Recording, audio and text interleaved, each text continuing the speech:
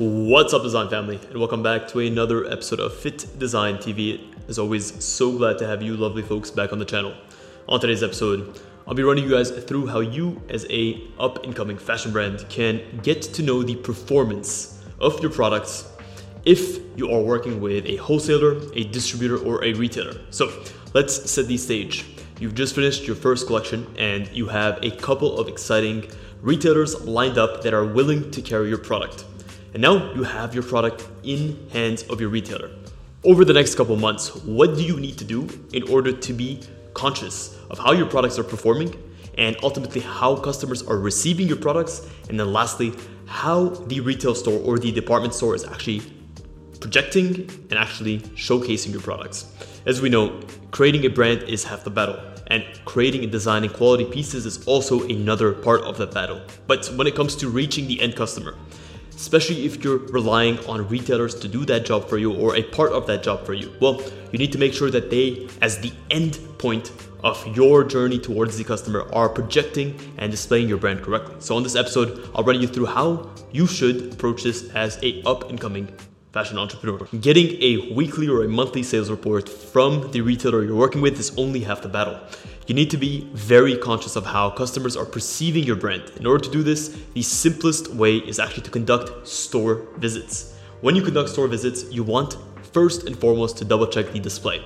How are your products being displayed? Are your products front and center? Are they visible to customers? Are they in areas of high traffic, or are they just stored away somewhere that is out of sight, out of mind? At the same time, when it comes to how the outfits of your collection are being displayed, are they being mixed and matched correctly? Have the retailers followed your specific instructions on how to present your products? Are they mixing and matching your products between collections? Are they also mixing and matching incorrectly when it comes to colorways? You need to make sure that the way that the products are being displayed is in line with your vision. A poorly put together outfit can be detrimental to your brand because people often don't think in specifics. They don't think, oh, that's a great top or that's a great bottom. They think, oh, that is a great outfit. So making sure that you're mixing and matching your outfits correctly and you're displaying them as such is going to be a key part of selling the brand and showcasing it in a more holistic way. A simple fix to this is just to go up to the salesperson, tell them this should go with this, perhaps provide them with a guide sheet that showcases how the products should be mixed and matched. That way, if they consistently want to be updating the collections or what is on display, you have some sort of cheat sheet that they can follow. They know these colors go with this, these styles go with this, these are no-nos, and these are probably the way that they should continue. Second, don't be shy. Go ahead and ask the salespeople that are working the floor specifically for their feedback. At the end of the day, you're not spending 8 hours, 10 hours a day on the sales floor interacting and communicating with customers. Sure, you may have conceived the brand, you may have designed the products, and you may have actually produced the products. But when it comes to the interactions with customers, the salespeople that are there are going to have the best feedback to give you. Ask them what are the pieces that get the highest amount of praise and which are the pieces that get the most recurring amounts of criticism. Take stock of what the praise is and what are some recurring themes that you see. If you see that certain colorways are being rejected or are not as popular, ask why. What is the customer experiencing? Is it a matter of they can't find anything else in the store to mix and match with? Is it just a nature of the product itself not projecting that colorway well? Let the customers or incentivize your salespeople to ask the right questions. Also, when it comes to praise, look at the recurring features and the recurring themes of what is consistently being praised. If your product quality is being praised, if the way that it's being presented is being praised, if the sizing and the fitting is being praised, well, that is something to take note of and to carry on into forward or future collections. If you want to have a more objective evaluation of how the store is performing, well, then you could consider hiring mystery shoppers. Mystery shoppers are going to pose as unknowns and as random people. They're going to go into the store and they're going to be able to evaluate the sales experience for you through a set of criteria that you can set beforehand or they can suggest. Why is this so incredibly valuable? Because as the owner of the brand, you're going to get a biased response from the management and the people working the sales floor. They know you and they know how to respond to you. This is what they do for a living. But when it comes to a mystery shopper, this could be anyone. This could be a kid. This could be a mother.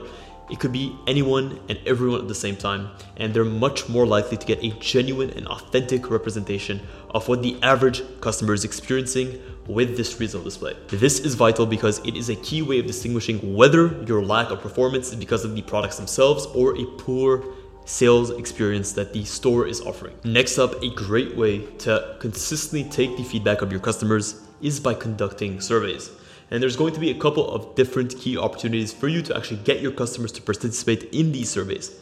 The first is going to be an in-store survey. My recommendation would be print them out, make them physical copies, make them easy to fill out, easy to understand, not too long, not too short, keep them close by the register, and offer pens and pencils. That way your customers are incentivized to go ahead and fill in the questionnaire. You can also consider having a digital, very easy to use form on your website or on your social media, either as a link or as a scannable QR code. Use a form like Google Forms or SurveyMonkey to be able to put something together that's super simple to use. At the end of the day, we're all on our phones and we are able to interact effectively with these questionnaires on our phones. This gives you the added benefit of being able to analyze the data quite quickly after it's been collected, versus an analog format like a checklist or a physical questionnaire card. Here, you have all of the answers recorded and you can plot them through using charts and other statistical data that is allowing you, or that is going to allow you to analyze trends in your customers' feedback consistently. You can also consider sending them a follow-up email after they made a purchase to fill in the questionnaire via email. Again, this can be a SurveyMonkey, this can be a Google Forms, whatever it is and whatever is easiest for you and your internal team to diagnose and to analyze, whatever is easy for the end customer to actually go through with as little hassle as possible. They're going to be more incentivized to do this, especially if they had a good or a bad experience. So bear in mind, if you are generally generating a poor customer experience, this is going to highlight that for you, and you want to make sure that the questionnaire is giving you insights into why certain decisions are being made. So it shouldn't just highlight to you that you have a poor customer service experience. Why is that happening? What is the nature and where is the source of your problems? At the same time, if they're having a positive experience, it should be able to highlight to you what are the sources of this positivity. Is it the product? Is it the shipping time? Is it the quality? Is it the unboxing experience? Make sure that your questions are designed in a way to actually uncover that. Last but not least is a review system on your website where they can rate it with 0 to 5 stars or 1 out of 10 and leave a short comment. What I also like to see from brands is give your customers the ability to leave a picture. Let them showcase themselves in the product. This is going to help do two things. One, it's going to get them excited, especially if they like the product, because it's going to allow them to showcase themselves in your product. At the same time, it's going to help you build up social proof, showcasing to potential customers that others have already bought the products and they love them. You can do this by actually showcasing the reviews of your previous customers directly on your website. Also, it gives the opportunity to potential customers to see how certain items fit on regular people, not just on the models and not just on the bodybuilder fitness models that you have ready to go for your product shoot. So last but not least, let's go through some potential questions that you can use to craft the foundation of your questionnaire. First, you definitely want to ask, was it easy to shop with us? And these kinds of questions give the option to rate from yes or like very bad to great. Give them tangible ways of evaluating the process. Try to make it so that the answers that they could potentially provide are clear, but also not overly convoluted. If you're going to pick multiple questions or a sort of slider type response, make sure that each of these steps is something that they can relate to. Also, try not to keep open-ended questions where it encourages customers to write whole essays when it's not quite necessary. This can either turn off a bunch of customers or it can also lead to overly complicated questions which are very difficult for you to analyze in terms of the responses. Next, you want to ask, did you find what you needed? Because asking that question is going to ensure that number one, you actually have the right products on hand, whether it's the right product, whether it's the right colorway, whether it's the right sizing. And if you don't, what was missing? Was it the wrong sizing? Was it the wrong colorway? You also want to ask them how satisfied they were with their purchase. Make sure that if you have a negative review, like a very, very negative review, it's 0. Try to give the option to give a reason for this. If you have a very positive review as well, give a follow-up question that asks them why or how did you experience this. Next up, you want to ask your customers, how well did we understand what you were looking for and what you wanted?